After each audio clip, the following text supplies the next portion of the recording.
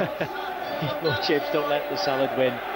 That's the message in terms of nature of the food maybe that we consume in Wales compared to the Italians.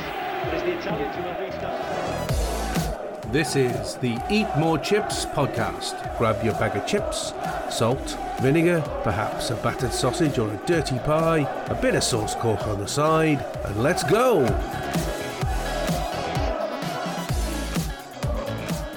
Hello and welcome to the Eat More Chips podcast, the official podcast for one of the most recognisable flags in the Welsh football supporters universe. Hapus, Dydd, Gwyl, Dewi, EP44, happy St David's Day to everyone. On March 1st every year, we celebrate our patron saint, St David, who died on this day in 589 AD, with traditional celebrations and a feast day. This date has been marked in the Cymru calendar since then, with St David's being officially recognised as our national patron saint in the 12th century, following his canonisation by Pope Calixtus II in 1120. A pious man and renowned teacher, he became a symbol, particularly when our neighbours over the border decided that their country was a bit rubbish and wanted ours instead. In a poem written over 1,000 years ago, the author prophesies that the Cymru will unite and join in an alliance of fellow Celts to repel the Anglo-Saxons under the banner of St David. And so, in true tradition, with armfuls of leeks and daffs, my two colleagues are ready to drive out the invaders with tall hats, dancing in clogs, and close harmony singing. It's Jamie and Daz. Hey, I thought we weren't going to talk about the leaks. I thought us men of a certain age, we were going to stick together and not talk about the leaks. You swine. All right, guys. I'm not going to lie to you, I switched off completely when you were rambling then. Why am I not surprised? Daz, Hapus, Dydd, Gwyl, Dewi? Indeed. Dydd, Gwyl, Dewi, Hapus, very good. Yes. How will you be celebrating today? Eating cowl and wondering why, when St Patrick's Day and St Andrew's Day are bank holidays, why St David's Day isn't? It's just another way our English overlords keep us in check. Yeah. I've got the Welsh cakes at the ready. I don't know why that we don't celebrate it more. There are a parade here and there, but it's that usual Welsh thing of like, mind how you go now. Yeah, you just carry on and have a nice day, but don't actually get to properly celebrate it. So we need to change that. Well, to be fair, schools do, don't they? When you're in school, you do. Yeah, well, it's the school Eisteddfod tomorrow, so for many a school. Luckily, my kids are all too old for that now, so there's no more dressing up in silly outfits. So it's all good. Very good. On a football note, good to see Lewis Kumas scoring for Liverpool on his debut in the FA Cup. I mean, great news for Cymru and for him. Yes, well, I mean, it's been a pretty spectacular week for Liverpool, if I may say so, because the kids are doing all right.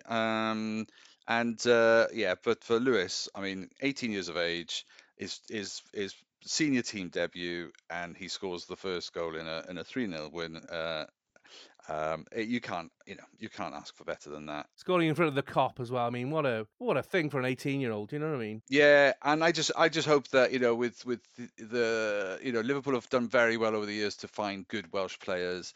Whether if you think about Ben Woodburn or Harry Wilson or Nico, they're all brilliant players and all have been good enough to play for the Liverpool first team. It's just whether or not your Mo Salahs and will have a stopping our Welsh talent really coming through. So I just hope that as part of this new next generation of kids coming through, and whoever takes over from Klopp, of course, sees that through and gives the boy a chance, because he's a quality player and has been showing it for a while, and there's for all to see. I did like the tweet after the FA Cup win by Liverpool where it said there's an investigation as 4 members of the Liverpool squad are being tested for Calpol. I thought that was quite funny. That was quite funny. Didn't see that. Jamie, now am I wrong? You went to St David's School, didn't you? Where's this going? Yes, at the time it was called St David's, yes. No, I'm not going anywhere. It's just the fact that you went to St David's School. I mean, did you do the same thing in school that I did? I mean, I remember a lot of crepe paper and toilet roll tubes to make leaks. I mean, did you ever do anything daft like that? I can't remember school. You have to be there first. Christ, I don't remember making stuff like that at all. I just remember getting beaten in the toilet. What a lovely school that was. Now, we were at the Wrexham Legends lunch on Sunday at the Maes Gwyn, and what a brilliant afternoon it was, wasn't it? Yeah, it was mega. It was great to see and hear, lots of Wrexham legends, as the title suggests. Good bit of food, bit too much drink, But yeah, it was a good afternoon. Yeah, it was a good afternoon. I love the story that that Gary Bennett said, where he said that before a big FA Cup match, Price Grivis came into the dressing room, which he never did, and he said, "Listen, boys, if you do well today, we can afford to buy better players." I just thought that was absolutely brilliant and a little bit brutal, but there you go. Daz, it would be remiss of us not to congratulate the Ship Deck Fish and Chip Shop in Thomas near Caerphilly, South Wales, who last night won the best fish and chip shop in the whole of the UK at the National Fish and Chip Awards. Now, guess where I'll be going for tea tomorrow? KFC? McDonald's. I said KFC, he said McDonald's. I mean, it couldn't be any more predictable, mate. No, exactly. No. I'm just saying a South Wales fish and chip shop has won the best fish and chip shop in the whole of the UK. Your finger is on the pulse for these things, unlike mine. But then I think we need to keep our fingers on the pulse if we're going to keep going to these chip shops. We have to keep an eye on those. Don't pretend you've never been there before. You go to their Christmas party. You go there that often. I got shares, mate. Don't worry. Oh, not you. I meant Fatty over there. I know. That's why I've got shares. Whoa. Anyway, this week's Andy Watch, Andy Taylor Edwards, into his fourth week of 53 consecutive 5-mile walks in aid of the Wrexham Miners Rescue Project, walking a total of 266 miles, 1 mile for every victim of the disaster. Jamie, his vlogs are really bringing the story to life, aren't they? Yeah, amazing. Like we've said the last couple of weeks, hats off to him for doing it in the first place. I mean, Christ, his feet must be killing, but the effort he's gone to with his research and the information that he's sharing, really, as well as obviously raising money for an incredible cause, it's really kind of paying like a huge amount of respect to the victims of that tragedy. So yeah, absolutely hats off to him. And before you ask, no, I still haven't been on a walk with him yet, but I still will do. Don't we'll worry. Hold you to it, mate. Either that or we'll drag you around on your own. It's up to you. I mean, the thing is, we've known about the disaster, obviously, through being from Wrexham, but the level of detail, you never really got an idea of how harrowing it was for those families until Andy has actually brought it up and painted it in all of its dark detail. Well, yeah, like I say, it's one of those it's one of those tragedies that, like you say, is locally is obviously well known, and I think most people have got a good understanding of what went on, but like you say, that the level of research and context that he's gone into and put into it is fascinating. Even for something that obviously I was aware of. Listening to his little vlogs every day, and there was things in every one of them that you pick up and you. Like you say, it is harrowing, but it's so interesting. So, yeah, he's doing a fantastic job. And if you'd like to donate to this worthy cause, visit All Gone Sonic Iconic on Twitter, or X, it's now known, and click on the link. Now, Andy has already raised £1,500, but I think now with week 4, it's time to really spread the word and push on hard. Share his posts and donate if you can.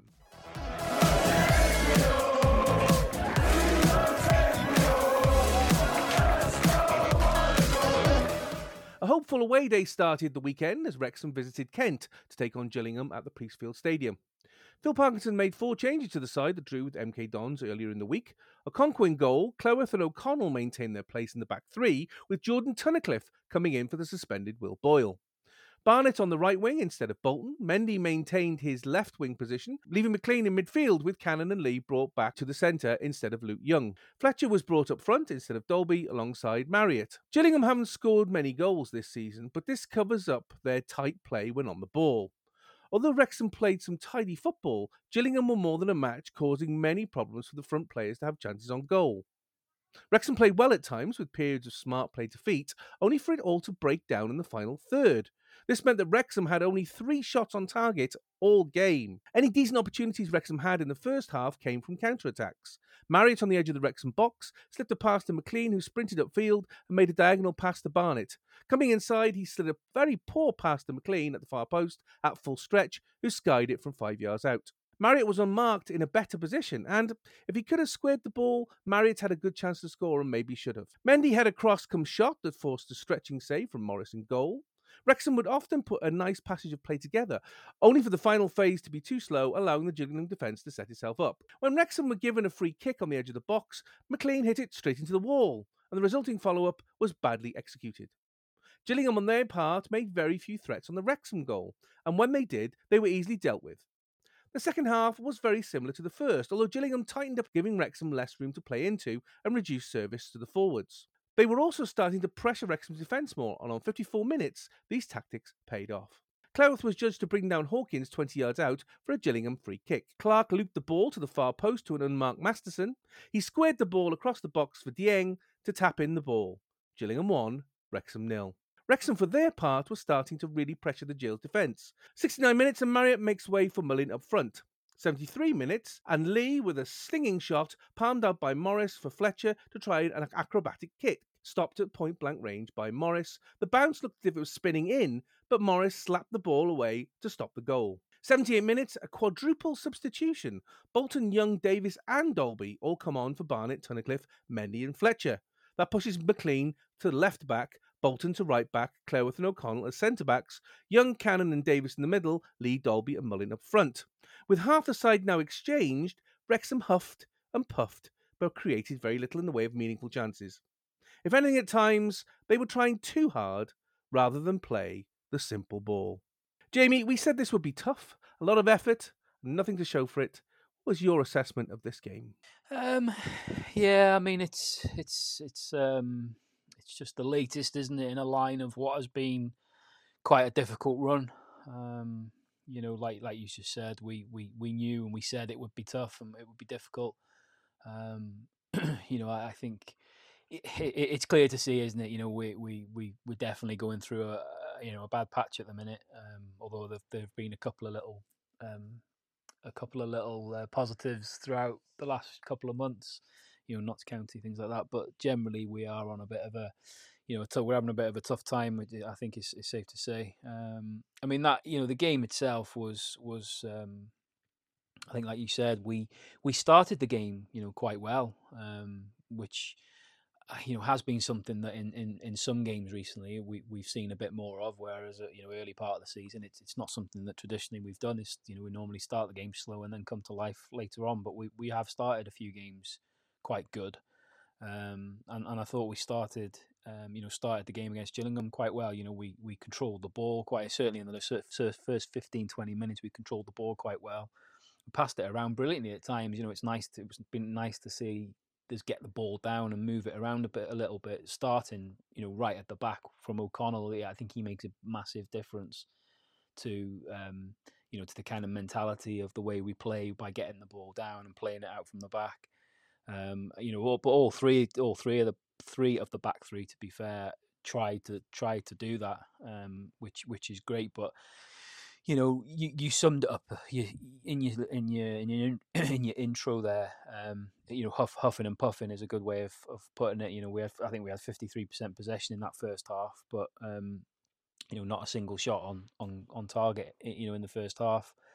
And something that ran through the course of the whole game, first half and second half, was that poor decision making in the final third. It's something that has been evident now for quite a few games. I mean, the lack of creativity in the final third is one thing, but when we are getting the odd chance in the last, in the final third, we're making poor decisions. There were times during that game where Barnett, McLean, Jordan Davis, all guilty of it at different times during the game. In key areas, but shooting when they should pass and passing when they should shoot, etc., etc. But yeah, the first half kind of came and went without any real real intent. Intent. We played some pretty stuff at times, but struggled to test their keeper. And then, like you said, the second half was similar, although I think Gillingham made a bit of a change to their formation, and they narrowed their formation up, packing out that centre of that midfield, which made it harder for us to pass the ball around. And then they went and got the goal, and it was a soft goal.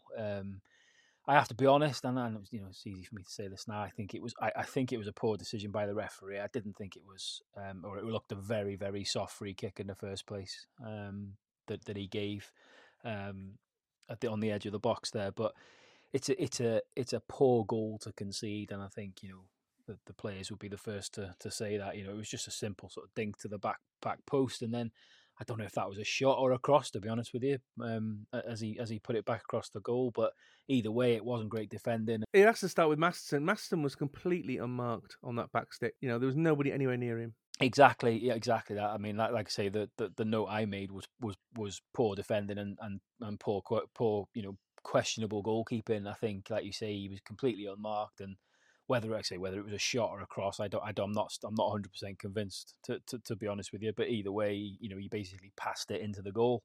To be given somebody that kind of space, in the 6-yard box is criminal. But they took the chance. They had a chance and took the chance. But again, after that, then it's just become the same story there, where we're huffing and puffing. That's a great little way of summing it up. We weren't really creating loads of chances, exactly like you said. 3 shots on target in a whole game is poor is a poor return for anybody. But it's something that's become a bit of a consistent pattern in recent weeks. We're struggling to create chances. I mean, particularly as he stacked with four substitutes. All right, it was with only 12 minutes to go, which many people have said was a little bit late. But you stack with 4 changes. You push up. You go to that diamond, so you push up front, and yet for the whole game, still only 3 shots on target. I mean, something is not quite right there, is it? I'm beginning to think you've got a little camera looking at me, because you're I'm always watching. You're saying all these things, and I've got them written down as my notes. But maybe, hang on a second, but maybe because they're obvious. That's why. Yeah, it's so predictable. I mean, Yeah. you haven't mentioned, the fact that was it Marriott that lost his man at the back, to give away the goal. I mean, you need to just be a little bit more thorough, Jamie. I just think, I know, yeah. I know, yeah. Well, we're falling out here like Parky and Parkin. We have to be careful. No. No. To be fair, the subs I'll mention in a second. Obviously, we did have that one big chance in the 72nd minute, which was the Fletcher little overhead kick. I think it was a Lee shot to start with, which was parried by the keeper, and then a bit of improvisation from Fletcher. And obviously the keeper got something on it, but it still went behind him, and then he clambered back and knocked it off the line. And unlike the one against MK Dons, it definitely wasn't over the line. But that was as close as we got to scoring. But yes, you're right then with the substitutions. I agree. You said there some people saying that they came too late. I agree 100%, and it's not the first time we've said it. The whole debate about Parky's stubbornness with his formation and everything else is there for all to debate at the minute. But part of that, and what goes hand in hand with it, is that I feel a lot of the time he does wait too long to make changes to try and impact it. But like you say, when he did bring obviously he brought Mullin on first, didn't he? On I think it was like 66 minutes or something like that. But then he made the 4 big changes with, like you say, with 12 minutes to go, and then it's at that point the shape changes slightly, and we try something, but it just doesn't feel like we're prepared to go to a plan B or try a different option sooner. But yeah, at the end of the day, the game fizzled away from us, and it ended again with a poor, quite poor, obviously a very poor away result. Not a particularly great performance. There were signs, particularly in that first half, signs of something a bit better. But either way, it was another defeat, and not a great day, I'm afraid. Well, Daz, Wrexham's away form hits the rocks again. Now that makes the season 18 away games, but only 21 points. I mean, regarding the Gillingham match, do you think Wrexham lost this game, or Gillingham won it with better play and tactics?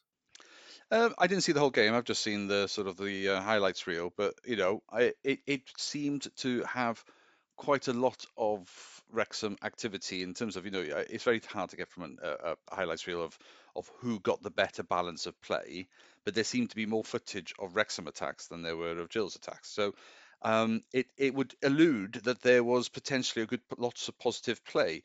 I hear your stat there about 3 shots on target, but then when you've got the likes of who's your right back, Barnett was bombing down and he had a couple of wayward shots and stuff, so they're not on target, but they were still shots, because that 2-on-1 that McLean and him had, that should have been a better shot on goal and would have at least added to the stats. So maybe the stats aren't entirely reflective of how much better maybe Wrexham were, but equally they weren't finishing. That, the opportunities they've had, like that Elliot Lee stinger and the Fletcher overhead. I mean, he was just too close to the keeper, wasn't he? So anywhere else maybe it could have gone in. I did like them. The bit of footage I saw about Jordan Davis back on the pitch. I mean, I'm a big fan of his anyway, but that little run through, and he pulled it back, and of course it was behind what's his name? Dolby, isn't it?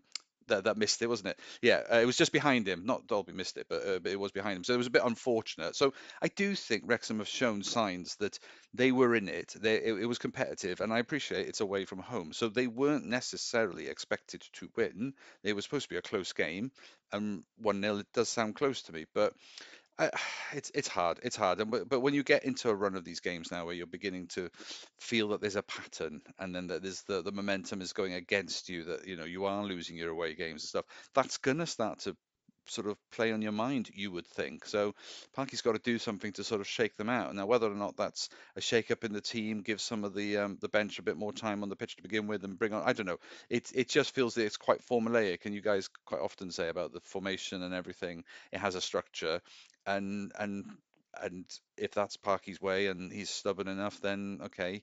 But maybe it just needs something different. But I don't know. It sounded negative when you were reading about it, but I think that's because your disappointment's coming through, and I totally hear that. And why shouldn't you be? But I don't know. It just, the footage suggests that they were competitive, and there's a lot of promise. I mean, a question for both of you: do you think Wrexham are just trying too hard?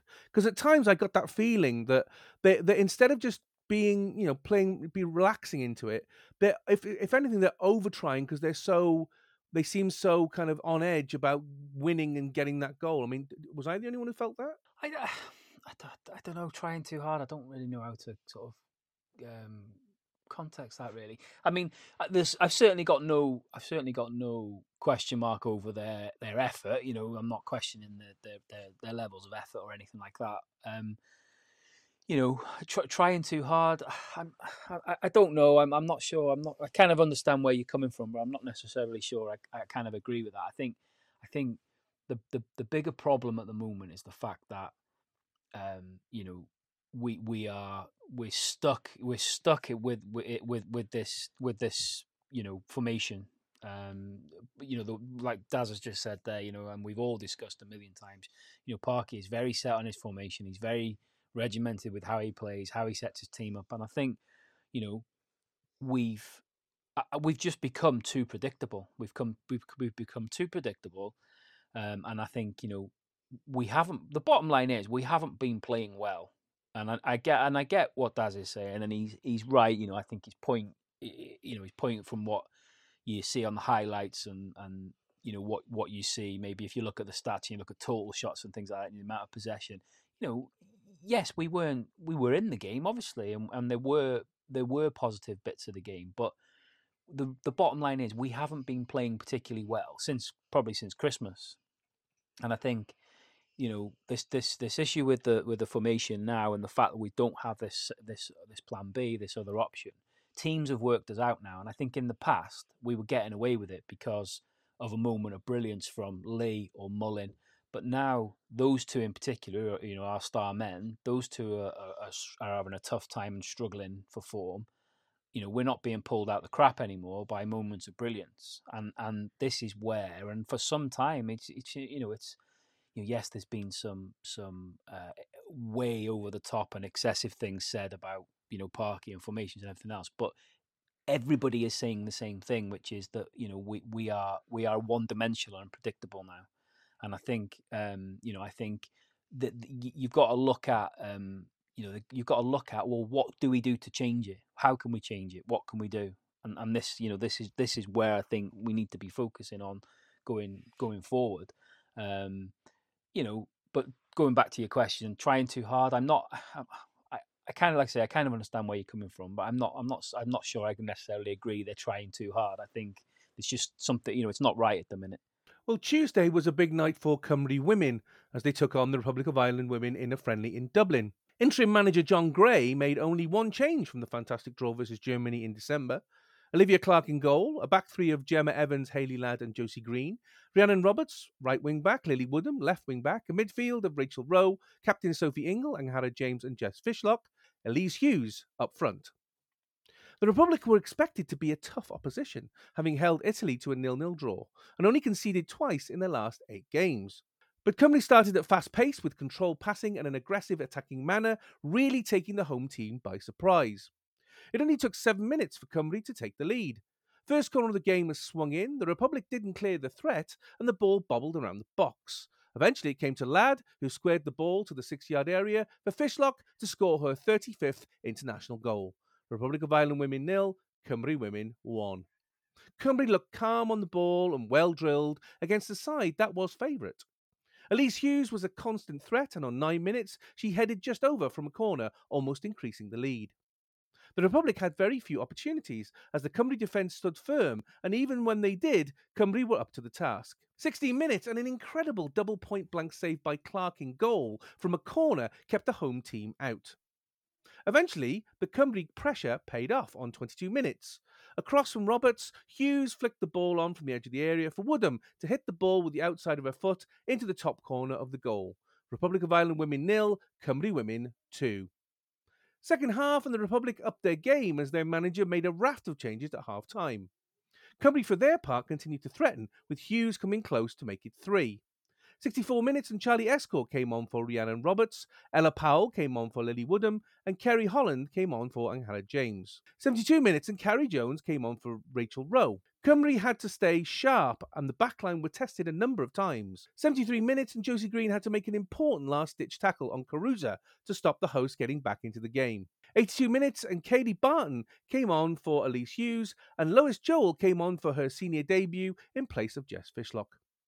Cymru's defence were rock solid, limiting the Republic to very little in the way of chances. The Republic nearly did get a consolation goal on 92 minutes from a corner, but the ball was headed well over the bar. Cymru hung on for the clean sheet, their first win in 10 months, and the first win over the Republic of Ireland in over 10 years. A brilliant performance in front of their newly appointed manager, Rhian Wilkinson, that will make people sit up and notice.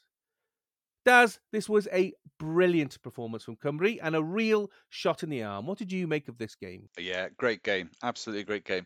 I think many of us, had put and assumed that the run of results that we've been struggling with recently, and the run of results that Ireland had would show a little bit more than it did. Actually, you saw these two teams turn up, and you would be forgiven to think that Cymru was the home team. They were really up for it. What I liked about it was that, there was the first few minutes, Ireland sort of played their game and settled in, but you saw very quickly how Cymru had been set up, and the counter press that they were doing was just brilliant. It's such a great thing to watch when something like that works and works well. We've been talking about this, haven't we, for all year in the other matches, where we were saying we know they're capable of doing this kind of play. Why aren't they doing it? And what we saw, I think, was what we were expecting earlier last year. Don't you agree? Yeah, I think so too. And to be fair, there was some, there was new additions to the team, or there was. It's not, I wouldn't say it was our starting 11, and yet the team that stepped in were up for it. The old guard were in it and were really well, sort of like generals, Fishlock and Ingle, that were there just completely dictating things. Because I always think, like, Ingle sometimes has an off game for me. She sits in the middle but actually she just commanded. She stepped in, she stepped back, she was just supporting the other midfielders. But I just thought the press that you were getting from the likes of Angharad James was just ferocious. It was absolutely ferocious, and it was just great to see. And I just don't think they gave Ireland any time on the ball to really get into any kind of rhythm. Admittedly, getting a nice early goal helps, and it was but it all came from that press. It all came from putting pressure, and then playing it in, and there was lots of bodies in the box, but they were all alert. They were all up for it. They weren't giving Ireland any time on the ball. And so, yes, it's Fishlock who knocks it in, but there was a couple of options there, and any one of them could have got it. I just think it was just brilliant. So that changes things then. Once you've got that goal, you've got something to defend and you've got something to protect. But actually, they didn't stop there, and that's what I liked about it as well. It was continuous, and to be honest, all the way through the game. I don't think they let off. The substitutions that came on as well, they added to that press as well. But no, it was really, really good. And particular mentioned, in terms of, I know it was like 5 at the back, but the wing backs were just bombing on all the time. I mean, Lily Woodham, was just up and down that wing like relentless, and deserved her goal. Great finish outside of the What a boot, sort goal! of cuts What a across it. goal that was! Oh, stunning goal. Cuts across it really cleanly, and there was no chance for the keeper. So again, when things are working and clicking, like you say, we have the players to do it, and then it was just it's about letting the team sort of demonstrate that, show that. But equally, I love the fact that when the substitutions were made, it wasn't about changing the tactics and then maybe trying to defend. It was the likes of Kerry Holland was in on it, trying to do the same thing. There was it just was a brilliant tactic. Really pressured the game, hurried and they were I mean, they were absolutely knackered. They were just and I don't think they can believe that what had just happened. It was one of those games. Um, and I also think, one thing that we have to recognise is Olivia Clark in goal. We've been talking for months about the fact that our weakness has been crosses coming in, being out jumped every time, and reasonably soft goals going in, uncontested headers, things like that. Actually, Olivia Clark in goal just took that out of the equation. Just commanded, was punching, was catching, was just phenomenal. But then there's also the stops. There was one where it looked like she did a double save. I think there was one of the Irish attackers was in the way and ended up stopping the ball, but that meant Olivia Clark was on the floor. So she'd gone for the ball, it'd been blocked, but the way she got back up again and made the second save, or the second, the save to stop the Republic scoring. I mean, it was just phenomenal. So I just think she deserves real credit for, really staking, the claim to, this is my box, this is where I rule, I'm in charge here. And the defense were, really, really helped her out. I think the likes of Josie Green sort of stepping it back a bit and helping out, which just meant that the likes of Evans and Ladd and stuff like that they were able to you know just really just be a solid line of defense. But when they needed the numbers, they had the extra numbers. But when they needed to push on in an attack, there was options on each wing, and didn't leave us exposed. And I just think that whenever there was a counter attack, we snuffed them out. I think we were just really good at everything. The tackling was great, the positional play was great, the press, which as you know, I'm a Liverpool fan, and that's the game. I love it. I just love that attacking, aggressive. And okay, you might get a ball over the top, you might run through with a bit of pace, but actually not this time. They were matched. The defense were up for it. They were playing the line really well. I just think it was a really, really complete performance across the whole team. I couldn't name you Rowe. Oh my God, just Rachel Rowe. She was up and down the wing and stuff. It's just like I don't think there was a weakness in the team. I thought they were excellent. Genuinely, they were excellent. Absolutely, and great to see as well. Lois Joel coming on for a senior debut. I mean, it's great as well that he decided to blood some new players as well. Even with the fact that it's a friendly and you often blood players, as you rightly said. When you're 2-0 up, you might be thinking, oh, we've been good to hang on for the win here, but he bloody players up, and Lois Joel coming on, she did really, really well.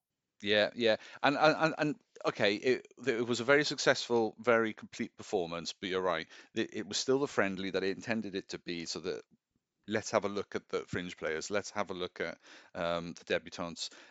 There was a good amount of change in that team in terms of substitutions, but I just said, like I say, what I liked about those particular changes was that it was incredibly positive, and they weren't changes for the sake of protecting a 2-0. I mean, why do you need to protect a 2-0 scoreline in a friendly? This was not the priorities were, let's show what we can do. Let's have a look at all these players, and I think that was brilliant. Jamie, 35 goals for Jess Fishlock. I mean, incredible stats and figures there. Plus a clean sheet. I mean, we all predicted Republic would have too much for Cymru, but Cymru absolutely, as Daz said, was completely in control. I mean, were you surprised that they managed to keep a really good team quiet for 95 minutes? I think you'd have to say. I mean, I was surprised. I think we probably, if we were being honest, we were probably all surprised because, like you say, we all predicted a Ireland win. I can only kind of echo what Dad said. I mean, obviously, I didn't see the whole game because it was on at the same time as Wrexham's game, but I watched the highlights and it was incredible. I mean, I thought some of the offensive passages of play that Wales put together were phenomenal. The speed and the speed and pace in which they were moving the ball around was incredible and created some really, really good chances. Like you say, Jess Fishlock getting that first goal, right place, right time. She made a career out of doing that, and she, and it was a good finish and a deserving lead because I think we were at them. And then as the game went on, we looked in control. Yes, Ireland did have chances, but I think from what I saw on the highlights, we certainly had the better of the game. But I think the two main things I picked out were one was that second goal. I watched, honestly, I paused that and replayed it a few times. I mean, what a strike that was at any level of football. That was a phenomenal strike and a hell of a goal. And then that double save by Clark was out of this world. I think it was I don't know if it was, I can't remember now if it was the second or the first one, but there was one of the two which was just unbelievable. But yeah, a fantastic result, definitely a surprise. And like you say, gives the new coach, a real buzzing foundation to start her reign.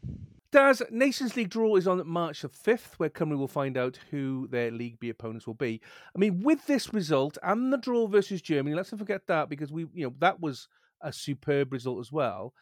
This kind of positive outlook, new manager. I mean, how hopeful are you now that Cymru will do what needs to be done and win their group?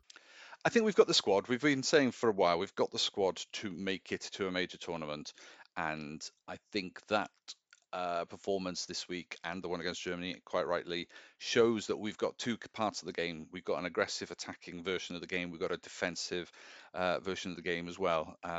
So I think that shows the depth and the range that we've got. And I don't think we were a million miles away before under Gemma Granger. I think had she stayed, we were moving in the right direction. Maybe there was a couple of decisions that we would, all armchair managers might disagree with, whether or not you don't put the pace on up front. I mean, I didn't even talk about Elise Hughes. I mean, the fact that No. I mean, talk about having our own version of of your number 9 up front, Kiefer style, being able to hold off the defenders, taking the ball to your feet, and then playing the wingers or the oncoming midfielders into the game. I thought she was brilliant. But she's a player in form, and we've been saying for ages, why hasn't she been getting a chance to start? And I appreciate that there's divisions apart, and but if you've got a player who's got confidence, and I think she's 14 goals for the season or something. It just showed that John Gray was doing the right thing, putting the players in on merit, but still had a really strong balance. And I just think that again reinforces the strength in the team we've got.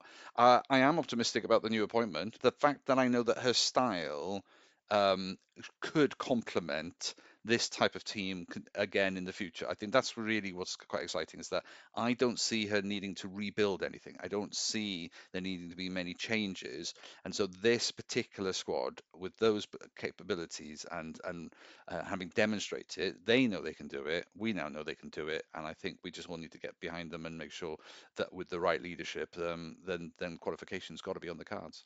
Well, the constant grind of 2 matches a week continued as Wrexham travelled to Gloucestershire for the rearranged league game versus Forest Green Rovers. Phil Parkinson made 3 changes from the loss to Gillingham, with Hayden, Young and Mullin replacing Tunnicliffe, Mendy and Marriott. McLean moved from the centre back to the left wing.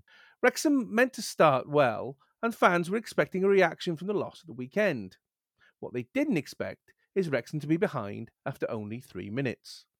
A mistake by Young in midfield gave Osadebi the chance to interpass with Doige. He beat O'Connell in defence, who slipped up and missed his chance to get the ball, and Osadebi hit a curling shot that lifted past Okonkwo in goal. Forest Green Rovers 1, Wrexham 0. Wrexham then spent most of the game with the ball as Forest Green sat behind it and stopped Wrexham getting any clear chances on goal. 7 minutes and Young's shot was well wide, showing Wrexham were strong in possession but lacked that finishing touch. Forest Green on their part were effective at the break, often from Wrexham mistakes, unfortunately. 15 minutes and McAllister got onto a loose ball and ran at the Wrexham defence. He whipped in a cross for Doige to get on the end of, forcing Okonkwo into an important save. 17 minutes, and following patient play from Wrexham, the final shot from McLean was blocked by a defender. 20 minutes, and a Forest Green throw led to McAllister having a shot on goal that went just wide. 25 minutes, and Lee hit a long-range shot that went over the bar. 35 minutes, and McLean found Barnett at the back post unmarked, but his shot was scuffed and had no real threat. He also had a shot on 39 minutes, but the soft shot was easily saved. Wrexham often had long spells with the ball, but they just couldn't finish. Barnett's cross on 43 minutes found Fletcher, who hooked the ball wide of goal. Cannon had a chance in stoppage time, but the shot was blocked. Second half, and Wrexham pressed hard for a goal, but often made a wrong or overhit pass. 53 minutes, and Lee made a curling shot from outside the box that was almost headed in by Keogh, but the ball was deflected wide. From the Young corner, a speculative overhead kick by Fletcher went well wide. 60 minutes and a good passage of play for Wrexham resulted in a low shot from Lee, which was saved by the keeper. This signalled a change in both lineup and formation for Wrexham, as Davis came on for Hayden, Wrexham going to 4 at the back and a diamond midfield. However, McCann nearly made it 2-0 after Wrexham lost the ball in a dangerous area and his shot went just past the post. Another injury blow on 63 minutes as O'Connell, not long back from being injured, went down and was unable to continue. Tozer came on to replace him. With the fog rolling in, Mullin had a great chance with a 25-yard shot that went just over the bar. 73 minutes and Parkinson made a triple change. Bolton, Marriott and Palmer came on for Barnett, Young and Fletcher. Wrexham now piled on the pressure as Mullin, Marriott, Davis and Palmer all had creditable chances but were unable to convert them to goals. As the game went into stoppage time, it looked like Wrexham would be losing on the road for the second time in a week. That was until a spilled cross by Reyes bounced to Mullin. Robson slid in to get the ball and took out Mullin, to which the referee gave a penalty. Mullin calmly placed the ball on the spot and scored. Forest Green Rovers 1, Wrexham 1. Wrexham threw men forward in the final stages, but could not force a second goal, getting their second draw in a week. Wrexham finished the week 4th, 1 point behind Crewe in 3rd, and 3 points behind leaders Mansfield, who have a game in hand, and a vastly superior goal difference. Jamie, that was ugly, and not what we hoped for at all. What did you make of this game? Oh, it was painful. It was a painful watch, and it was a bloody painful listen, because the stream was stuck on the home commentary, and I had to listen to what I can only describe as a cross between Alan Partridge and Josh Widdicombe. BBC Radio Gloucester. Oh my God, they were bloody awful, the pair of them. They were terrible. But yeah, it was a tough listen, but it was just as tough of a watch. Like you say, it was a terrible start, wasn't it? I mean, we were all hoping for and expecting. I think it went, and right to expect us to go and put a stamp on this game, because the table doesn't lie at the end of the day. But we couldn't have started any worse. 3 minutes in to concede that goal. Poor by Young in the middle of the field, giving the ball away. But the power in which the Osadebi, I think it was, wasn't it, ran through. I mean, he ran past Owen O'Connell like as if he had concrete boots on. And to be fair to him, and you have to be, you have to sort of be fair and give a bit of credit to the strike. It was a decent finish, the outside of his foot. He caught Okonkwo I think, caught him out a little bit. You know, I think I did see a bit of criticism towards Okonkwo, which I found quite surprising, because I wouldn't really put much of the blame at him. You know, he was just caught a little bit on the hop. I think the guy hit it early, but it was a good finish to curl it in. But yeah, I mean, Christ, it couldn't started any worse. And then from that point on, as you would expect with once Forest Green got the goal, and particularly given the fact that where they are and with what they've done against Tranmere on Saturday, they just got numbers behind the ball and defended from the front as a unit, and to be fair to them, did it quite well. And we had lots and lots of the ball. I mean, 75% possession in that first half, which is crazy. But to steal your phrase from the last summary against Gillingham, it was all huffing and puffing. Yes, we were creating.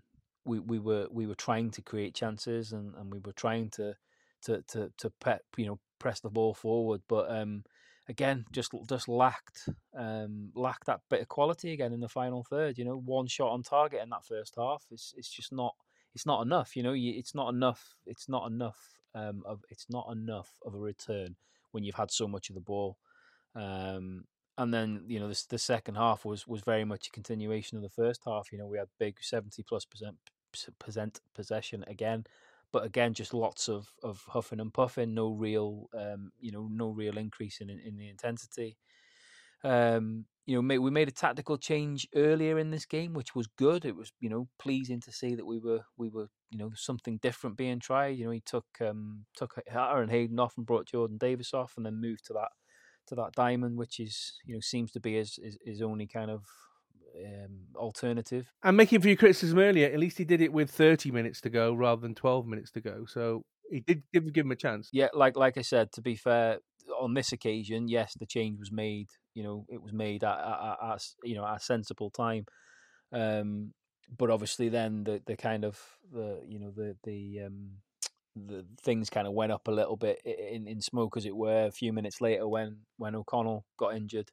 I mean, it didn't obviously change anything with regards to how he then set the team up, because it was just a like-for-like swap with Tozer. But yeah, he got a feel for O'Connell. Sorry. You could tell by his reaction from what we were seeing. He knew it was a bad injury, and I think Parky sort of alluded to it. Doesn't look great. Yeah, he had his shirt over his head, didn't he? So you could see, obviously, he was bitterly disappointed. He looked the same as he did when he had that last injury, because when he had that last injury, that was at home, and I remember watching him, and you could just see by the look of his reaction, the look on his face, he knew it was quite a bad injury. But I'm really gutted about that, because I think, and this is no not being critical of Tozer, but I think he was starting to make that position his own, which I think was always the intention. He was always, I think, intended to be the long-term replacement for Tozer. But I've really liked how he's played these last few games. I think I think I've said it a few times, that the passing out from the back is something which we are better when we do that, and he is very good at it. So it's a huge blow to us to be without him going forward. And then but going back to the substitutions, yes, he made that tactical change at 60 minutes, which was nice to see him do that earlier. But the striker changes, I think he left them later again. I think what was interesting though was the fact that when he made those striking changes, we had Jack Marriott and Ollie Palmer up top, with Mullin playing just off them in like a number 10. And I actually thought that for the sort of 12, 13 minutes that they were playing that, I thought Mullin was in the game far more. I quite like the look of that, and I wonder whether that's something that again, it's all ifs and buts, because I don't envisage he's going to change, but that is something I'd like to see us try. I'll be honest with you. I'd like to see us give that a go. But yeah, again, it just carried on, didn't it? It was lots of huffing and puffing, not really creating anything meaningful. But obviously, we got that get out of jail penalty at the death. Yes, penalty. Yes, definitely. 100%. Yeah, I mean, I was just going to say, Steve Cottrell after the game, he said, "Oh, I've watched it a few times, and I'm not sure it's a penalty." Well, you need to have a open your eyes a bit more, because that was a stonewall penalty as you're ever going to see. And thankfully Mullin put it away. Great penalty as well. I mean, considering he's not been scoring, the pressure, he's right in front of the Wrexham fans. The pressure must have been on him, and you think he knocks them in all day long. It was really, really good. Well, he did well to get back on his feet, though, as well. I was just thinking, like, it did look a bit horrible at one point. I wasn't sure, he did well to, compose himself and take it. Absolutely, like I say, it wasn't a pretty challenge at all. But yeah, I think he spared our blushes a bit there. And I think the story of the game was that very similar to what we said in the Gillingham game. It's just that lack of creativity and that lack of quality and that lack of decision making in the final third, which is hurting us a lot at the minute. Again, in this game we had 5 shots on target from 75% possession, and that tells its own story. You can't have that much of the ball and not be testing the keeper more. I think we were quite lucky to come away with a point at the end of it. But I don't know. Will we look back in 12 games time and it be a crucial point? Time will tell, I guess. But yeah, it certainly wasn't pretty. But look, it's put the kind of full stop on this very difficult February, which we said, didn't we? We talked about how difficult February was going to be. We've done a lot of away miles in a short space of time. So we need to find that corner now and start turning it. Daz, Wrexham have now lost their advantage of games in hand, but let's have some voices of reason, shall we? Wrexham are only 3 points off top spot, 10 points safely inside the playoffs, best home form in the league. I'm not being a happy clapper. Do fans need to get some perspective here, or do they have a point about being so, or some of them being so vociferous on social media? I think some perspective is needed because you are a newly promoted side, and so no team. I mean, I suppose you can argue that there's, none of the 24 teams have a given right to be in the top half or the top 3 or in the playoff places. But when you're a newly promoted team, there's no expectation, there's no assumption that that's where you would. It's aspiration. It's where you want to be, and I think that's the reality. That first of all, we should be really grateful that they've managed to not be one of these teams that struggles in the division above and then ends up at risk going back down. So they've easily exceeded that expectation. The fact is you've managed to improve and you've put some new players into the squad and improved it enough that actually you're competing at the top half. That's even better. I think all the grumbles are probably, if I'm, if I was thinking that way, is because you were flying so high. That's the thing. You were at one point in second, only potentially first if you take away the goal, the games in hand and stuff. There's been points where you've been arguably well ahead, and it's just this drop from grace a little bit that's probably a bit of a worry. I wouldn't grumble about it. I just think it needs addressing, and the team needs to sort of reevaluate. They've shown they can compete with decent amount of teams. I think the other half of the grumble is probably just because of who Forest Green were. If you're going to compete and hope to achieve and get the promotion and stuff, the teams in that, certainly the bottom 2 teams, have to be on your list of must wins. I would say the bottom half of the league are always the teams that you think by default should be the must win. But when you're playing away, that obviously is a leveler. But as we said, there were warning signs there because they managed to beat Barrow a couple of weeks before. They beat Tranmere the match before us. Their manager is starting to get them playing together as a team. Probably too late to save them, but yeah, maybe. But I don't know if he is though, because let's be honest, 25% possession of the whole match, right? So you can't win games with just consistently win all the games when you're that low on possession. And they only had 2 shots on target. So the fact that one was a gift and it was early on in the game, they only really troubled you one more time after that. According to the stats, they only had 7 shots in total. You had 17, So I think on the balance of play, Wrexham were the dominant team. They seemed to have more possession, more shots, all round, they win all the stats. They win all the stats. The only one that they drew on was the goals, goals scored. So it still suggests that Wrexham competed. It suggested that perhaps Wrexham did deserve a bit more, but I've seen a couple of minutes worth of highlights, and it's clearly mostly Wrexham. There's some skyward shots, a lot of snapping at opportunities when actually maybe an extra pass would have done it, or those shots needed to just be just on target. There's plenty of wayward shots, and the keeper wasn't really horrifically sort of tested in any way. So I think it's really hard to dissect why those particular fans online and stuff are grumbling so bad, because I do think let's get some perspective. But I just think who they were and where they are in the league, they're the games that you're entitled to believe are the winnable games, and clearly disappointment comes through. You are spot on. You are spot on, right? The perspective is 100% needed, because you're right. The problem is the fact of the position that we've put ourselves in right at the top there. I think if we'd have muddled through this season and we'd have not picked up as many points in the earlier part of the season as we had, and we were running along in mid-table, I don't think there'd be as much fume as what there has been. But I think because, exactly like you just said, because we put ourselves in such a lofty position, it feels now like we're letting it slip away, which I think that's where a lot of the fume is coming from. But slip away to where? I mean, you're still in fourth. That's exactly it. The bottom line is the bottom line is that yes, okay, we're going through a bit of a tricky, a bit of a difficult spell, but there's 12 games left, 7 of them at home, 5 away. The 3 teams above us, we've got to play 2 of them at home.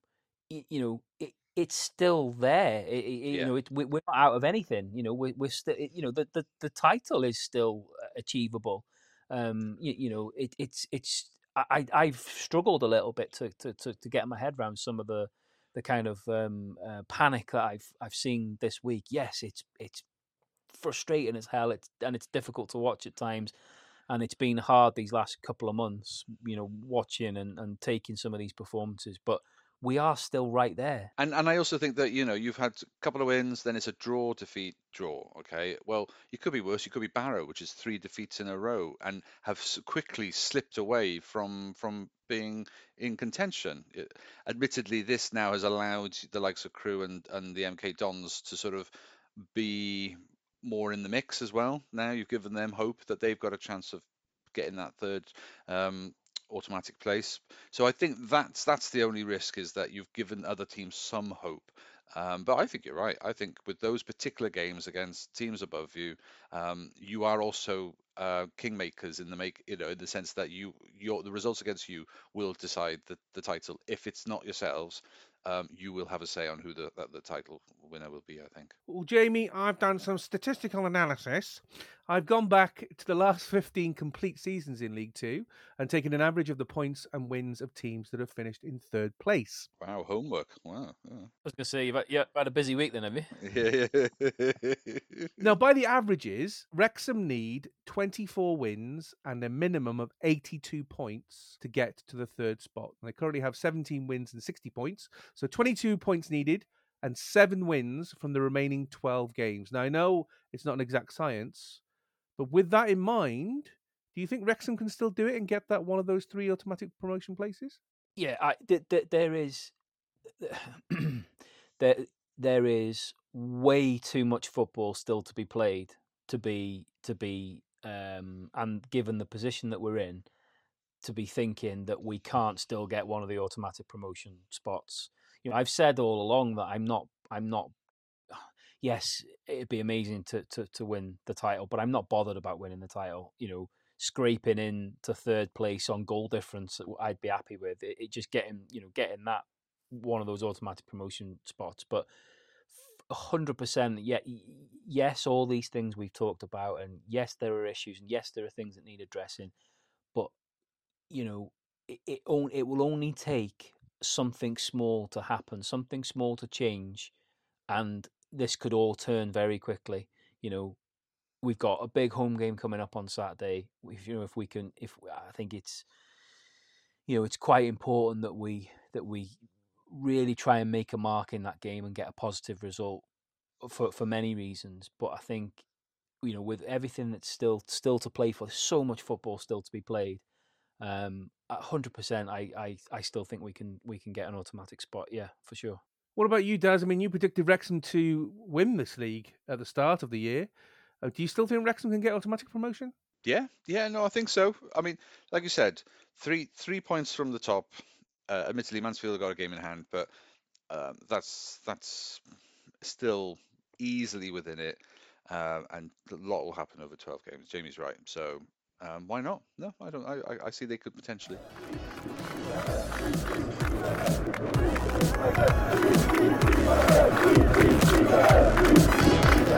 Now in the Eat More Chips podcast, it's time for today's newspaper, tomorrow's chip paper, where we look at the news this week around Cymru and Wrexham football.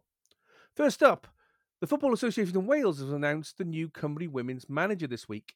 Ex-Canadian international Rhian Wilkinson has been signed on a 3-year deal, starting the role this week. Born in Canada, but with a Welsh mother, Wilkinson has played her domestic game in North America and Norway over 12 years for teams such as Ottawa Fury, Team Straumann and Portland Thorns.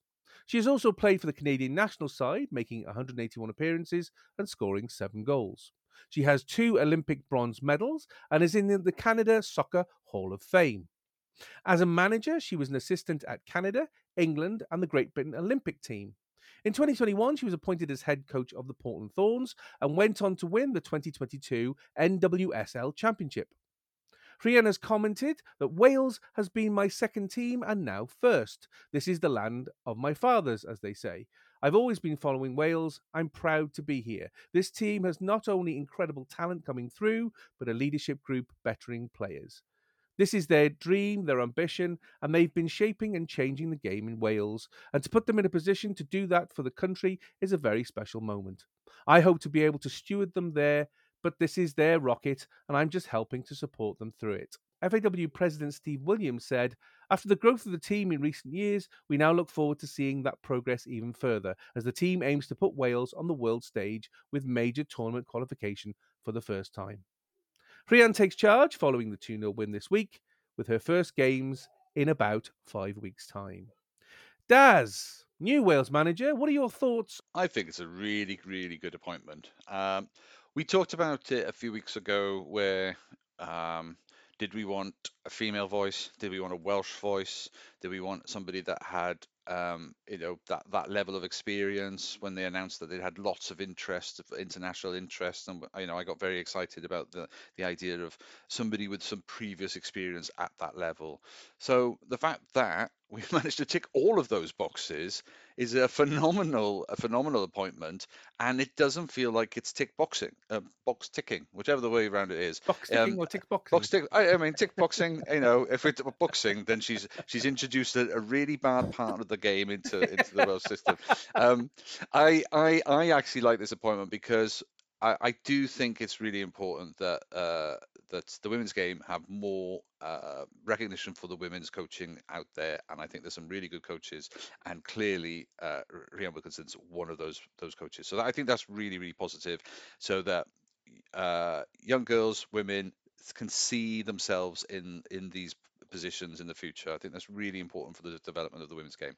That said, I always said that you can't underestimate the Jane Ludlow's impact when having a Welsh manager leading that team. It felt something special. So it's quite nice that there's a connection. The fact that there was time where she lived in Cowbridge or whatever, and her mum's actually from this part of the world anyway. I mean, Rhian, the clue's in the title. I know, exactly. Fair play. It was as if it was destined. But I just think that if you want somebody to care, and I'd like to think that any manager in significant positions like this care. But I fear sometimes that there are managers who they care enough because it's the next step on wherever they want to get to. I feel that this feels safer hands because there's some pull on the heartstrings. And I know sentiment means nothing, but I do think there has a place when it comes to really wanting it to matter and really making a difference. And I just think this will, benefit the team at large. And then finally, the fact that somebody who's got international managerial experience, um, okay, assistant coaching, but you know, the team called England, I think, not a bad team to have been assisting with, Team GB, and then the Canadian national team as well. So I think there's the fact that she's also got so many caps. She's played so many games, so many games in a relatively injury-free career, and to be able to appear at more than one Olympic Games, to get more than one medal, to have appeared at major tournaments. I think this is all that level of experience we wanted, and so to tick all of those boxes and box them well, is all we could ask for. I think it's a great appointment. I mean, I think it's good as well that I mean, when you listen to her, she speaks very, very well. She's very knowledgeable, but very grounded and very sensible. And the fact that her statement there, she didn't talk about her coming in and changing everything. She basically said, "I just want to come in and I want to help what's already there because it's already going there. I just need to help them along." I mean, you've got to like that as an attitude towards the team, haven't you? Yeah, definitely. I mean, that was what she said that half time in the interviews side of the pitch. I liked it when I heard it. I was thinking, that she's seen a really strong performance. I mean, that helps if you've just taken on the job, you're sat there and you watch that first half performance against the Republic, and you got to go, I've done all right here. I think I've chosen a really good Yeah. job. I've done nothing and we're winning. Brilliant. Yeah, and but I also think credit to the FAW as well that the appointment was done. It sounds like there was 3 or 4 rounds of interviews, so it's not as if this has been a reactionary. It's been a thorough hunt for the right person. But the fact that we were able to get the appointment in place before this friendly meant she was there, she watched it, she was able to meet the team, she was able to talk to press. It sort of, not that John Gray didn't deserve his moment, because he certainly got it. I felt a little bit sorry for him. I really did, because of all the times where he really deserved to stand and take plaudits on his own with that performance, it was overshadowed by the fact that Rhian was there, was announced. Yeah, to begin with, before the game, but if you look at the reactions of the players afterwards, they all ran up to him. They all give him the biggest hug. They all recognise that was a brilliant camp in terms of training, tactics, the formation, the selection. They all recognise what you had to bring to it. Now, whether or not he stays on long term with Rhian Wilkinson, Helen Ward, all these players now, or these potential coaching staff that's available, or will she bring in a team of her own? I don't know. That's all yet to be decided, as far as I can see. But I just like the fact that it was done in good time. The friendly was achieved, and now that any future games, it's clear where the responsibility is, who's in charge, where that selection process is being done. And thank you, John. I have to admit that was a great interim stint, and has given us all a lot of hope, and hopefully showcased to Rhian immediately what the potential is. Well, as I said in my spiel, Daz, people will look at that result and they will suddenly sit up and go, "Oh, okay, can Rhian a pushover?" Because to get a result like that against Republic of Ireland at Republic of Ireland was impressive.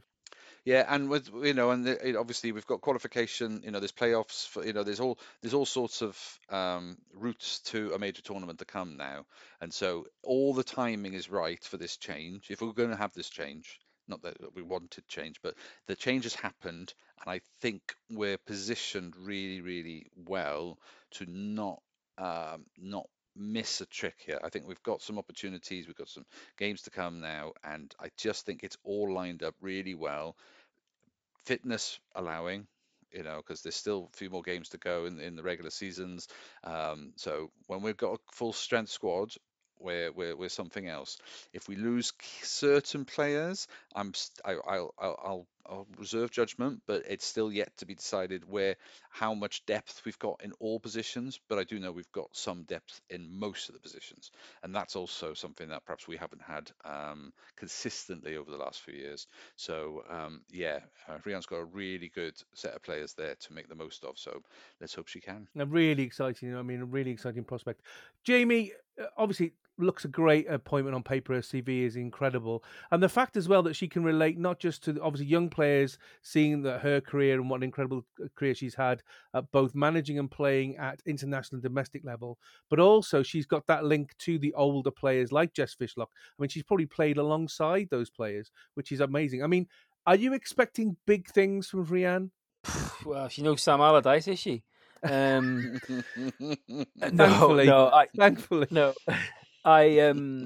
Yeah. Do you know what? I found it quite a fascinating read once I saw the appointment. I found it quite a fascinating read, reading up a little bit about her, because I'm not gonna try and pretend that I particularly knew who she was or anything about her. So, I mean, the first thing that struck me was when I looked at her career.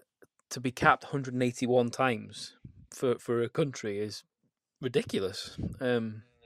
That's impressive, but for anybody. But like you say, she like Dad was saying before, she ticks an awful lot of boxes. Got good experience both as a player and as a coach. As in various leagues around the world, or in various places around the world, which is great. Seems to, from when she played, seems to have been quite a no nonsense sort of defender. The connections to Wales obviously are great as well. And I think, like Dad says, I think it's a great appointment. And like I said before, when we talked about the Ireland game, she must have watched that game and be absolutely buzzing, because if that's the kind of basis she's got to start working with, then she can only be absolutely can't wait to get going, because there was evidence there to on show that the foundations there of a good team to build on. So I think I think it's a great appointment, and I'm sure she will do well, and hopefully kick it on for us. And as you said, Daz, I mean, a lot of the play against Ireland was for some fantastic wing play, and of course she is an attacking right wing back. I mean, that was her position. I mean, she must have looked at that and thought, yes, that's what I want to see. That must have been great for her. Yeah, absolutely. She knows how to make the most out of that, and hopefully coach that into the team. But I'm not going to pretend to know that I watched her career at Portland winning the championship, because that's not the world of football that we follow. But no commitment to this podcast at all, is there? Why are you not watching the Canadian Women's League? God, Daz. In 2022, yeah. Yes, I should have seen this coming, boys.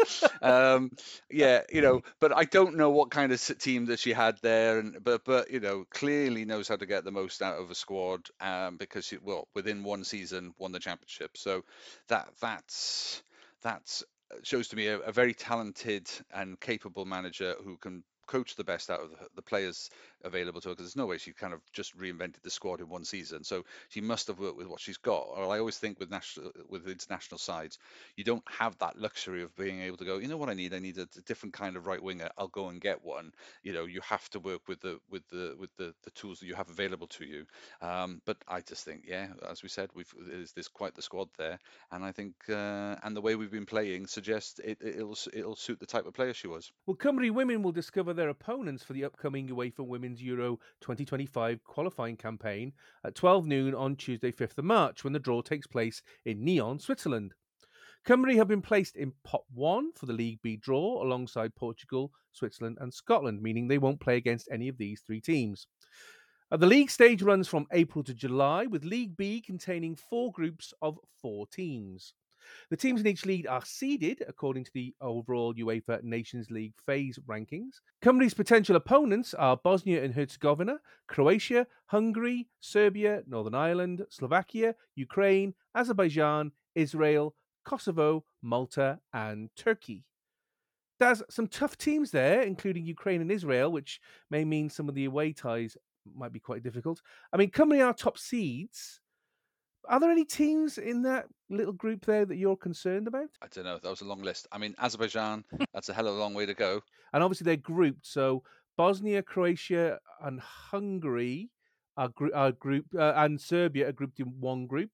Northern Ireland, that's the toughest group. Then Northern Ireland, Slovakia, and Ukraine and Azerbaijan are in the second group, and then Israel, Kosovo, Malta, and Turkey are in the third group. That first group is pretty tough, and we know from recent games against Northern Ireland in the next group. I think that, we'd like to think that that's a winnable game. So that and there's teams like Malta. I can't imagine they are. Azerbaijan and countries like that were tough places to go, just because in terms of the travel and the distances involved, and of course Israel is an unknown.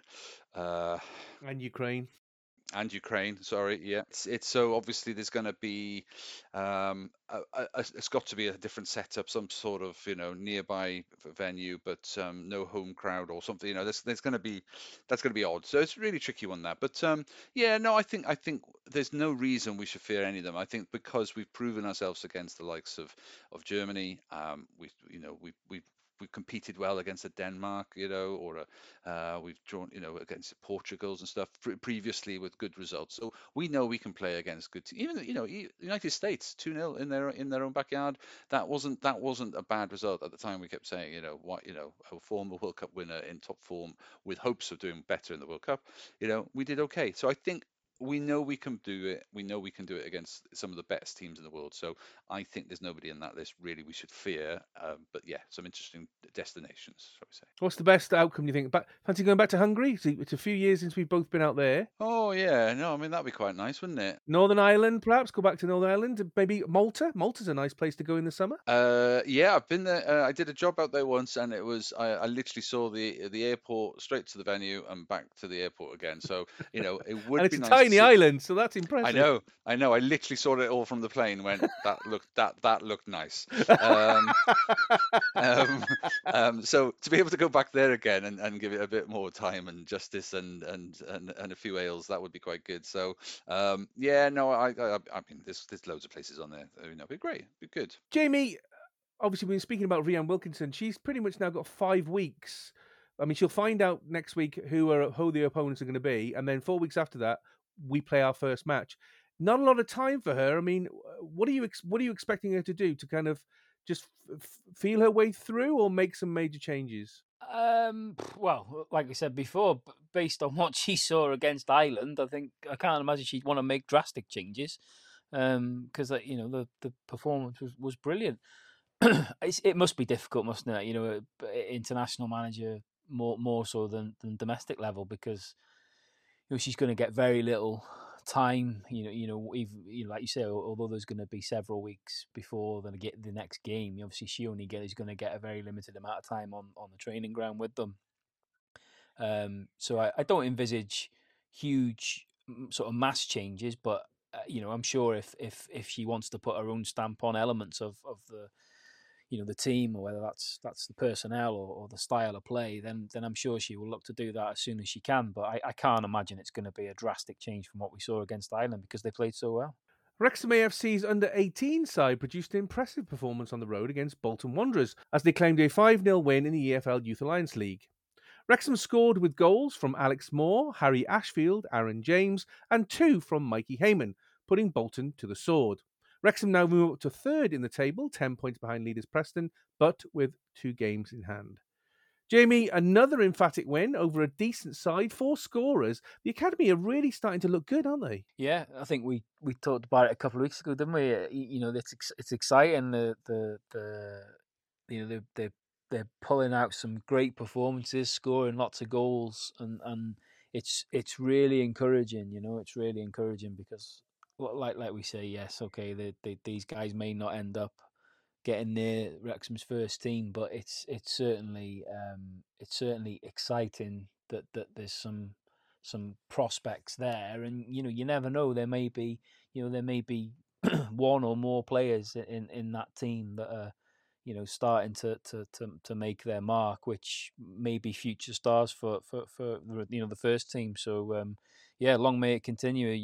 Winning is a good habit at any level or any age, isn't it? So the fact they're playing well and scoring lots of goals and winning games can only be a good thing. Well, Daz, where an academy is concerned, in general, do you think its role is to provide players for the senior team or to grow talent to sell on and make money for the club? Make money for the club seems very mercenary, doesn't it? But that's how a lot of clubs function.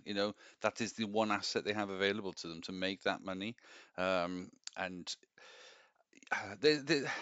I don't know enough about the recruitment of your under-18s, whether or not they are all local or reasonably local, or how far the net goes.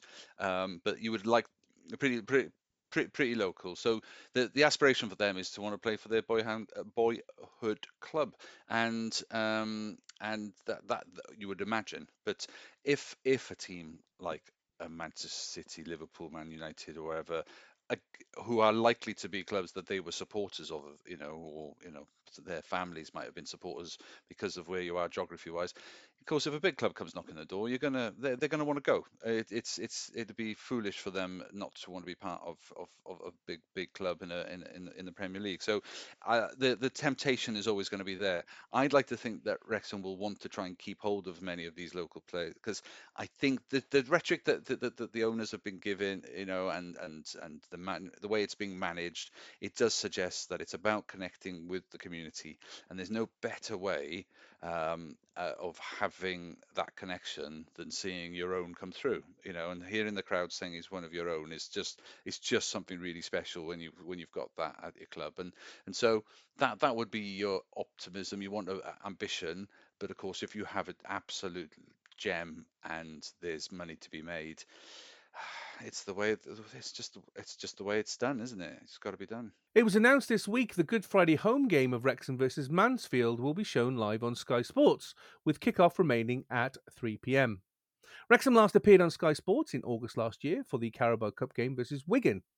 The game will still be shown on iFollow as normal, as there is no blackout rule for a Friday kick-off. Jamie and cue Wrexham haters online moaning about Wrexham being on TV all the time.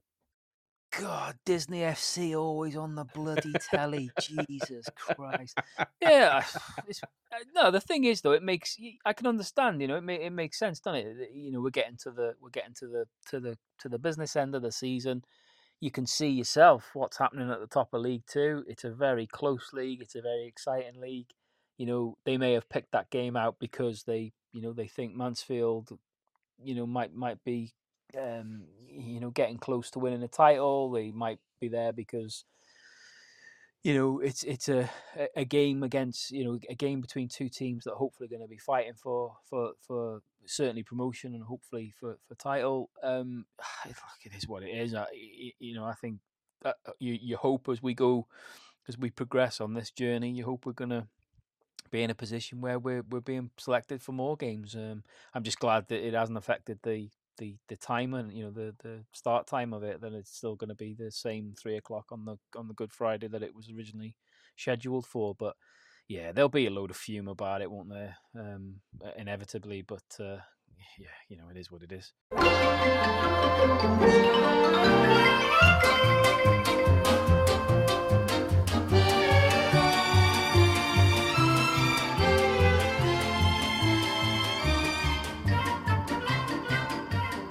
Ding! That familiar sound of Jamie trapping his knob in the till again. Yes, it's the chip shop. And the team is standing by to clog the arteries with deep-fried goodies. First into the fry this week, it's Accrington Stanley. Who are they?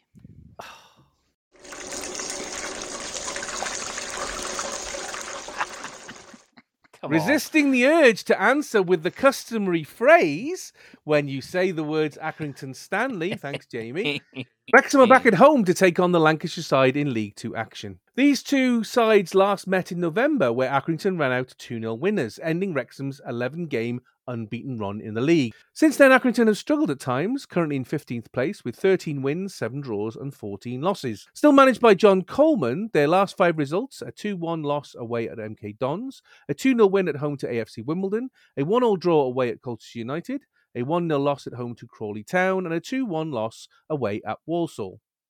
Jake Bickerstaff was sent to Accrington on loan at the beginning of February and has made some significant appearances over the last month, although he won't be playing against Wrexham on Saturday under the terms of the loan agreement. And the chips are done. Jamie, Wrexham back at home, which should be a blessing. What kind of a performance are you expecting to see from Wrexham this weekend? Hopefully a better one. I like we've said, and when we summarised the last two games, it's not been great, and we've not. The bottom line is we've not been playing particularly well for a while. But as much as I'm saying that, it's now just about getting the wins, getting the points. But I just think it would do everybody the world of good. I think it would do everybody the world of good if we could, come back on Saturday with a bit of a statement performance and hopefully win.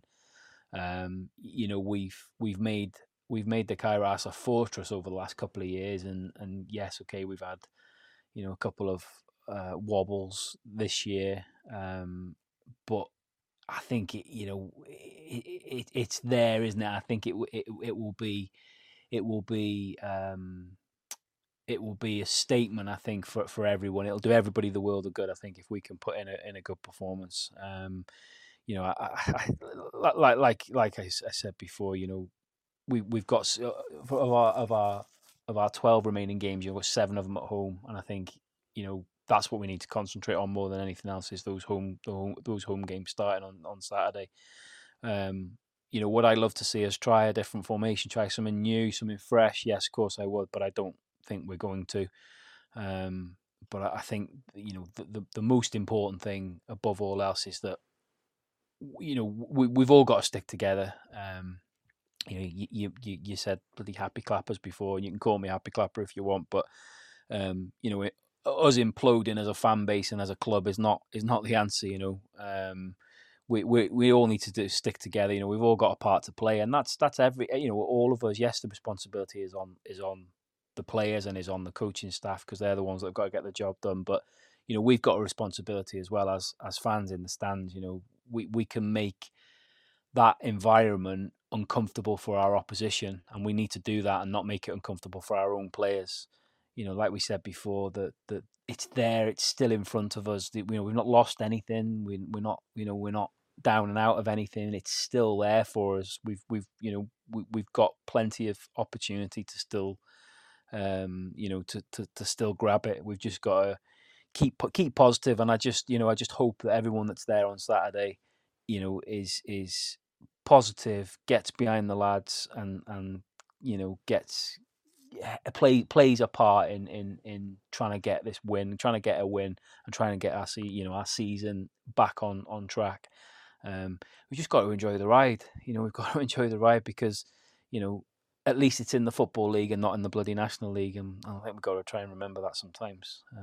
But yeah, I don't think it'll be an easy game, but I am really hoping for a response. As Accrington did beat Wrexham 2-0 at their stadium, I mean, could you see an upset here, given Wrexham's current form?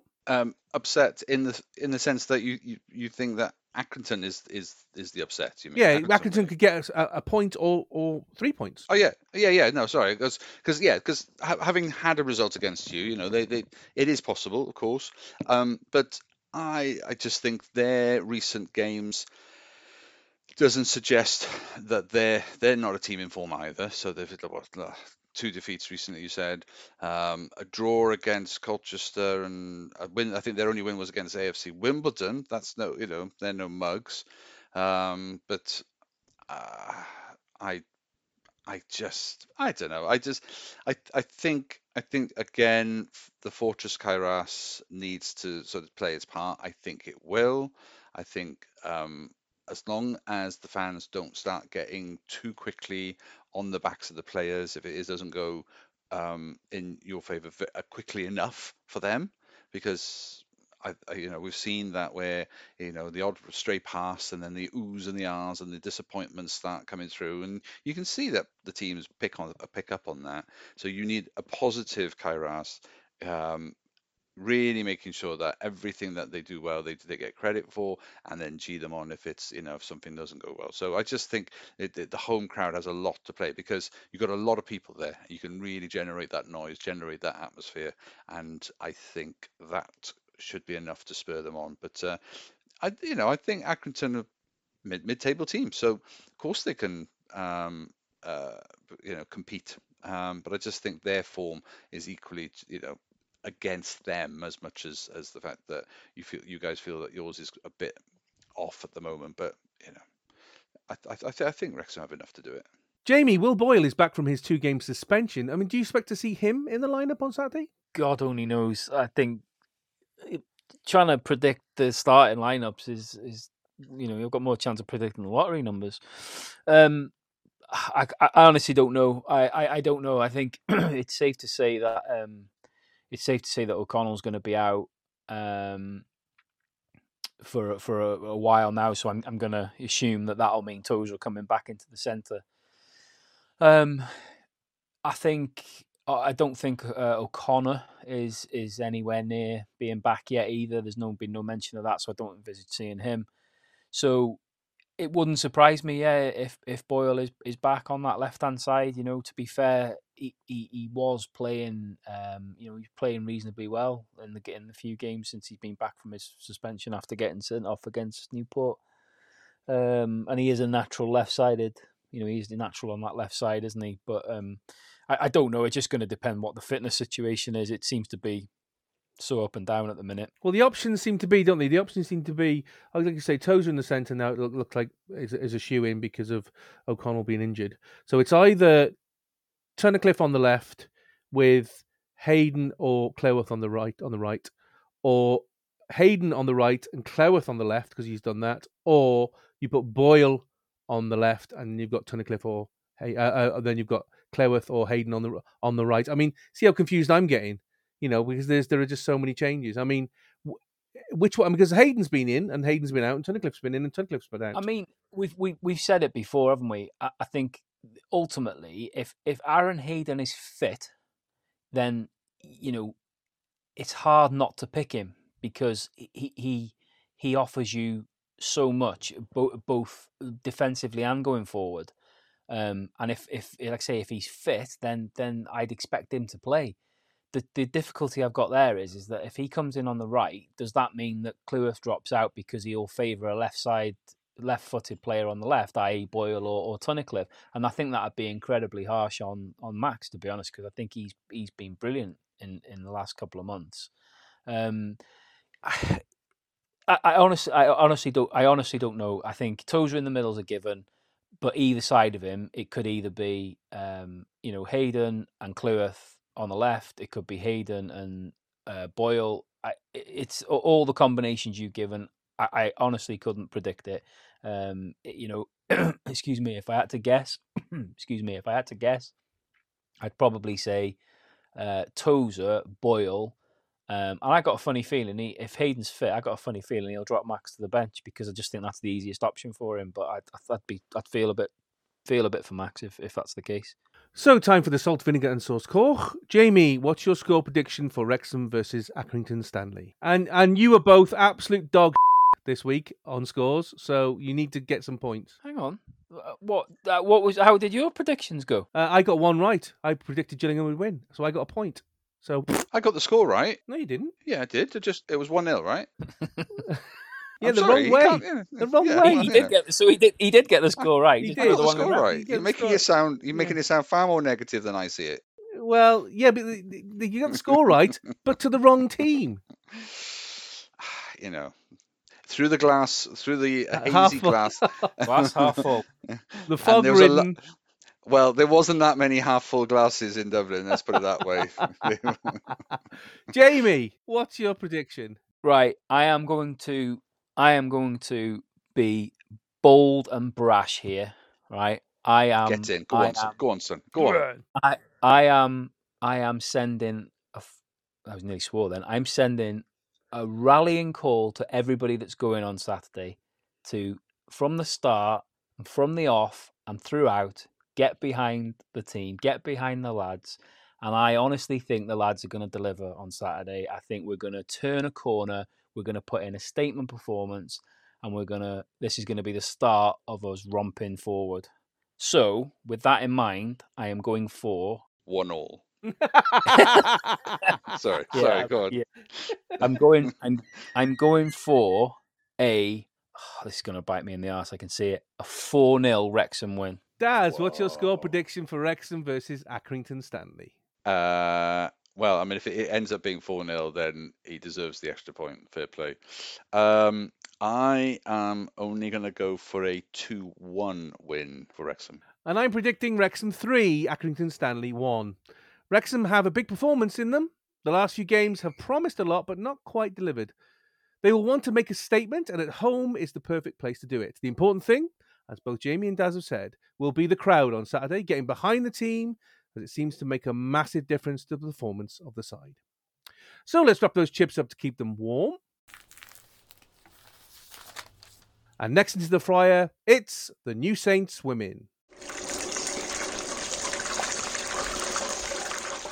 Wrexham women meet the New Saints women at the Essity Stadium in Flint on the North Wales coast in the Bute Energy Women's Welsh Cup semi-final, kick-off at 5:10 p.m. GMT. A neutral venue is required under the rules of competition, and that's why it's being played there. This is the third year that these two sides have met in this competition. 2021, TNS won 3-0. 2022, Wrexham won 2-1. They have also met in the league twice this year, with Wrexham winning 3-1 and 3-2 in both games. Wrexham have knocked out CPD Pwllheli, Llandudno and Britain Ferry Llanssawel to reach the semi-finals. The New Saints have beaten Conisky Nomads, CPDM Felinheli and, sorry Daz, Aberystwyth Town on penalties. Yes, I know. The winners will meet either Cardiff City or Swansea City in the final, and that game is played at 2 p.m. GMT on the same day. Last week, the New Saints were knocked out of the semi-final of the Adran Trophy by Swansea City 5-1. And the chips are done. Daz, gotta love a cup game. Both previous meetings have been tight. Expecting the same? Yeah, I would say so. I mean, I think there's been quite a few goals in these games, and I don't think that will change. Obviously, TNS, this is the trophy. This is a chance for them to win, the significant trophy, having just missed out on the top four. I mean, there is still a vase, or is it like a little rose bowl or something they can get in the bottom half of the table? A plate. Yeah. There we go. It actually looks like a like one of those plastic car wheel covers you get from Halfords. That's what it looks like.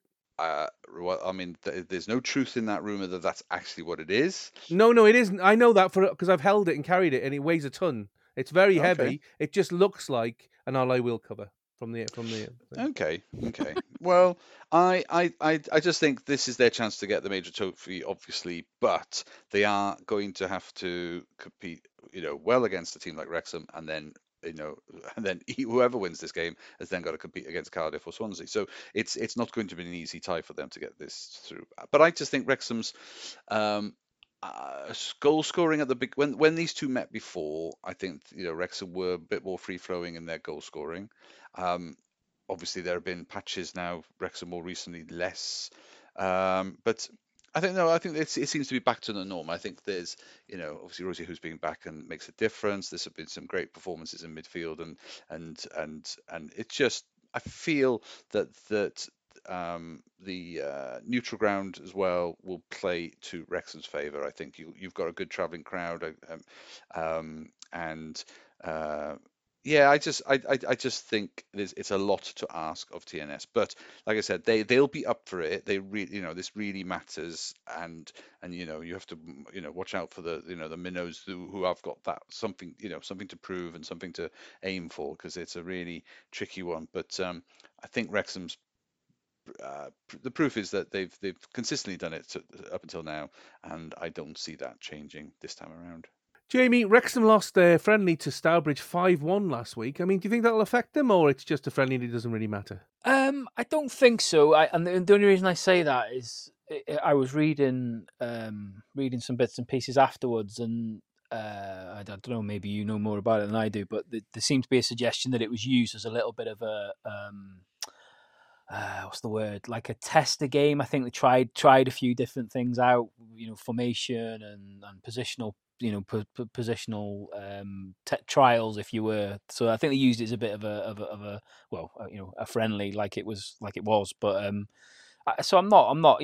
Stourbridge are quite a experienced team as well, aren't they? So I'm not overly bothered about the result, and I don't think it will have too much of an effect on this game, to be honest. Daz, we said it last week that silverware can make a season. I mean, will Wrexham deem it a failure if they don't get past TNS? I mean, ignoring the fact that they'll have to take on Swansea or Cardiff. If they don't get past TNS in the semis, will they consider that to be a failure? Failure for the season, or you mean just that one within that competition, within this competition, because of who Wrexham are? Oh God, no. I think the team itself have to be commended and credited for the fact that it's another team, going up a division. You have to accept that there's teams in that division already used to playing each other that level, what have you. There's no given right, but we knew they were a good side. We knew they had all the capabilities, and the fact that they've now got into the top half and they are now top 3, top 4, but they ended up third. Then the expectation is now any team outside of that top 4 they should be beating. That's the difference. And TNS were are that team. So there is an expectation. Is it going to be failure? I think they'll be really horribly disappointed if they don't beat TNS. But a good day out cup final, it's a great occasion. It doesn't matter what level you are playing at. A cup game, a cup final is really something special. I'd forgotten how because I went to the Aberystwyth Cup, when Aberystwyth was in the men's cup final, I don't know, 6 years ago, and I really, it's just something really, even though we didn't win, unfortunately, it is something very special, and the crowds were amazing, and I just think, for the benefit of cementing their return to or joining this league, and their achievements is they're not going to get into Europe. They're unlikely to win this league. So, to win a cup would be great, but just to celebrate that day of the cup final would be a real good finale to what has been a really successful return, ascension to this division.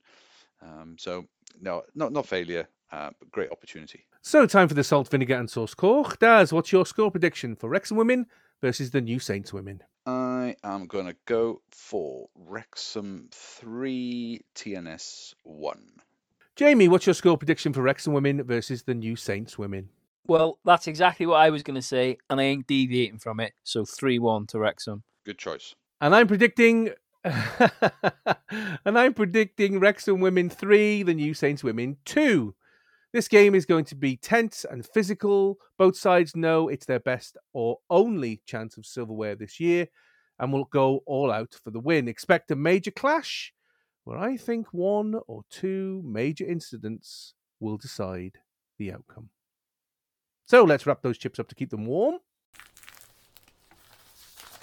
And we'll be reviewing these matches in next week's pod. I'm curious by your major incidences, by the way. What sounded really sinister, that did. Yeah. What I mean is, I think there may be a red card.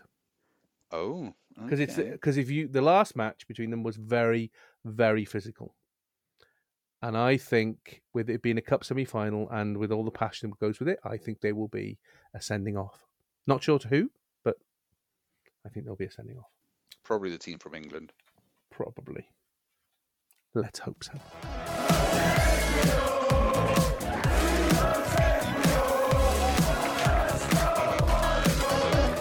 And so, like the film Mary Poppins, our rating classification has been raised from PG to 18, following the use of 7 5 3 and the phrase useless to describe a well-known footballer.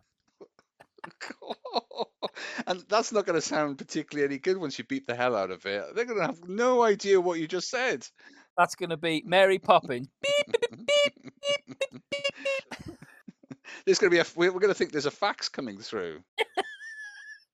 You've been listening to the Eat More Chips podcast, the official podcast for one of the greatest Welsh supporters flags in the universe. If you have enjoyed listening to us, please support the podcast, like, subscribe, and leave a comment. You can find us on Spotify, Apple, and Google Podcasts. You can also go into our social media, such as Twitter, @TweetMoreChips, Threads, search Eat More Chips Podcast, or drop us an email, eatmorechipspodcast, all one word, @gmail.com. Instagram, Eat More Chips Podcast, and on Facebook, search for the Eat More Chips Podcast group. You can leave us a review if the platform you're listening on lets you do so, and if you have anything particular you'd like us to discuss, please feel free to drop us a line. Fortunately, my two co-presenters have such a limited vocabulary, we have no fears of them uttering such things as any word more than 2 syllables only confuses and scares them. So, thank you, Jamie. You're welcome. And thank you, Daz. Goodbye, me governor. You're welcome yourself, pal. And as it's Dydd, Gwyl, Dewi, sing it loud and proud as per normal. We finish with our national anthem, My Hen Wlad Fy Nhadau, or Land of My Fathers. And until we meet again, come on Cymru and come on the town.